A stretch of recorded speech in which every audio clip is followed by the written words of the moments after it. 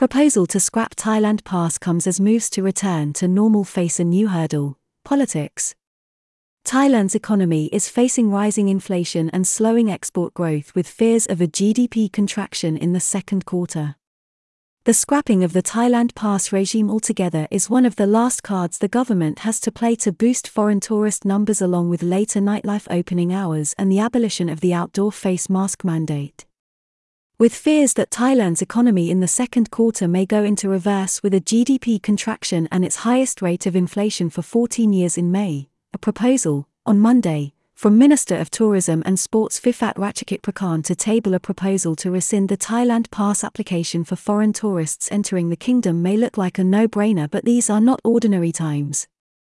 The announcement by Mr. Phiphat came in advance of a visit by the Prime Minister, Prayut Chan-o-cha, to Phuket, which had very much a feel of an election stop, and comes at a time when his government is nearing its end and everything, including moves to free up the foreign tourism market, is taking on a political dimension. Prime Minister Prayut Chan-o-cha on his visit to Phuket on Monday, where he spoke at Phuket International Airport and later at Phuta Mongkol Nimet School in the city. Before the visit, Minister of Tourism and Sports Phiphat Ratchakitprakarn, in Set Centre, told reporters that he was going to ask that a proposal to abolish the Thailand Pass regime for foreign tourists be placed before the next meeting of the Centre for COVID-19 Situation Administration, CCSA, in a move designed to boost visitor numbers and the challenged Thai economy.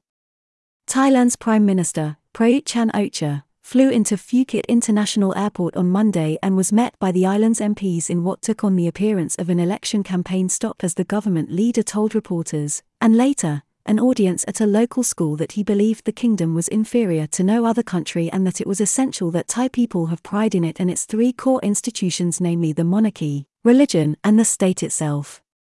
At the airport, General Prayut praised staff going about their business welcoming arrivals and told reporters that the Phuket Sandbox scheme, last year, which relaunched Thailand's then moribund foreign tourism industry, was a huge success and something that is talked about around the world. Minister told reporters he would propose that the Centre for COVID-19 Situation Administration, CCSA, moves to scrap Thailand Pass at its next meeting.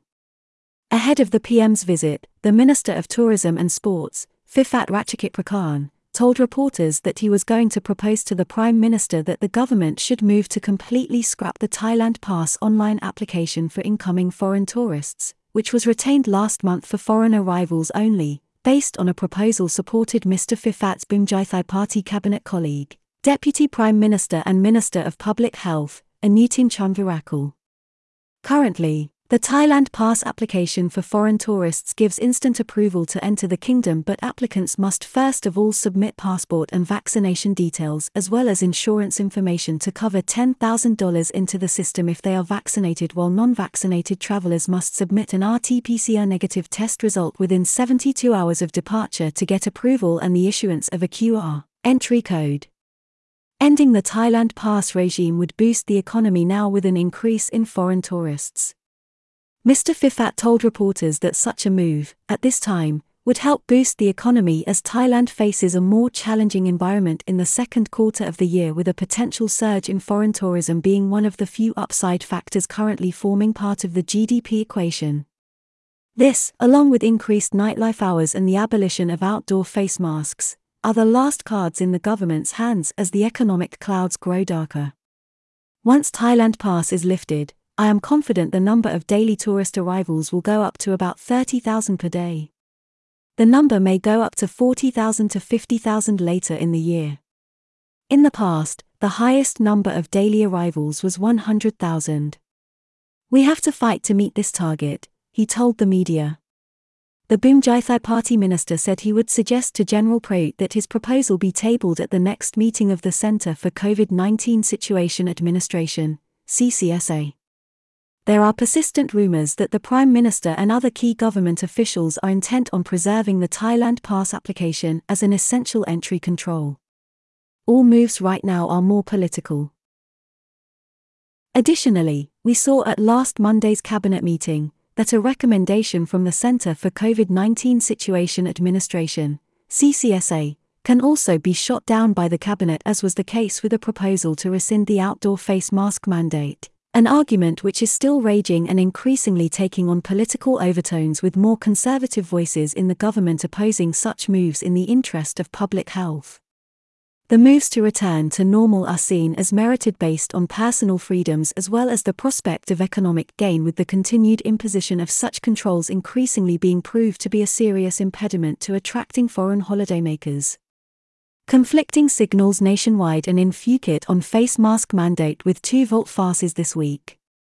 It comes as Thailand reportedly saw a marked improvement in visitors after it lifted testing on arrival from May, although we are still awaiting confirmed figures. Only 293,350 visitors in the first 4 months of 2022, as some economists fear the economy could slide backwards in Q2 with slower export growth. However, while it is thought the kingdom may achieve 5 to 10 million foreign tourist arrivals this year, the figure for the first 4 months was only 293,350, although the trend is markedly upwards. It comes as some financial analysts and economists with leading banks in Bangkok are suggesting the possibility that the Thai economy may see a contraction of GDP in the second quarter, as export growth has been hampered by supply chain problems and disruption to markets caused by the ongoing war in Ukraine. In addition to this, the consumer price index for May has come in at 7.1% after the economy saw a respite in April due to fluctuations in oil prices, which have now resumed an upward trajectory. Higher than expected inflation. This was well ahead of a Reuters projection of 5.78% for the month and comes despite government intervention to support energy and food costs. This figure is the highest seen in 14 years for this period, although economists are hoping that the kingdom's annual rate for 2022 may be contained by a forecasted improvement towards the end of the year. They also point to a core inflation rate of 2.28%. Prime Minister Prayut in Phuket spoke to a famous Buddhist school about his government's performance. After his talk at Phuket International Airport on Monday, Prime Minister Prayut Chan-o-cha was taken to a local school in a Toyota Alphard car, license plate 9898, with reports that many Phuket locals, as superstitious as any in Thailand, took a note of the car registration number for lottery and gambling purposes as his cavalcade drove to his next rendezvous. This was at the Phuta Mongkol Namet School, a well-known and regarded Buddhist school in Phuket town.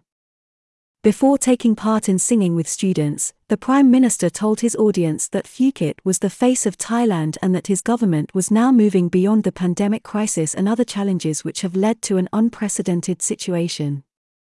PM references the Phuket Sandbox scheme as a key success and the importance of education in Thailand. Prime Minister Prayut said that, despite everything, the kingdom had never given up and referenced again the success of the Phuket Sandbox scheme.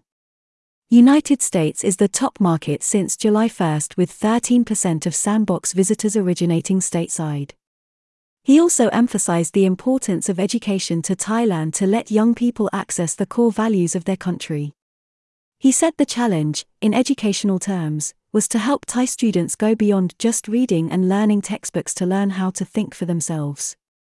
He declared that duties and rights come together and are directly related to the country's key institutions, the monarchy, Buddhism, and the nation or state itself. He explained that his government had begun a lot of initiatives but that it would take time to see them through. This included education, where he noted that the future of Thailand would be determined by what was done today. The government has done everything in spite of many problems. But we don't give up on education because this is the future of Thailand. What we do today is our future. Our country's fundamentals are not inferior to anyone else.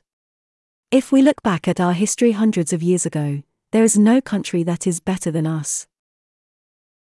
I'm doing everything I can, says General Prayut after the government's budget passed the first reading last week, but with political dangers lurking. Finally, he informed his audience that although he was the Prime Minister, he did not know everything, so he endeavored to bring in experts to help progress discussions. I'm doing everything I can, he told his audience.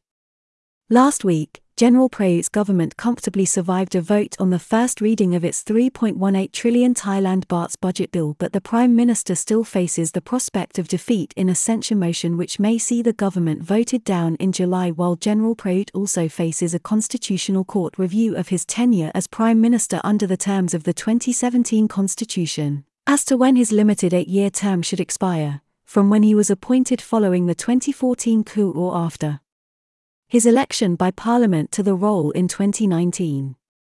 Government is in its death throes as divisions multiply, with July likely to be a decisive month for the country. A survey, on Sunday, by the National Institute of Development Administration showed for the first time that a majority of the Thai public does not think the present government will complete its 4-year term, which expires early in 2023.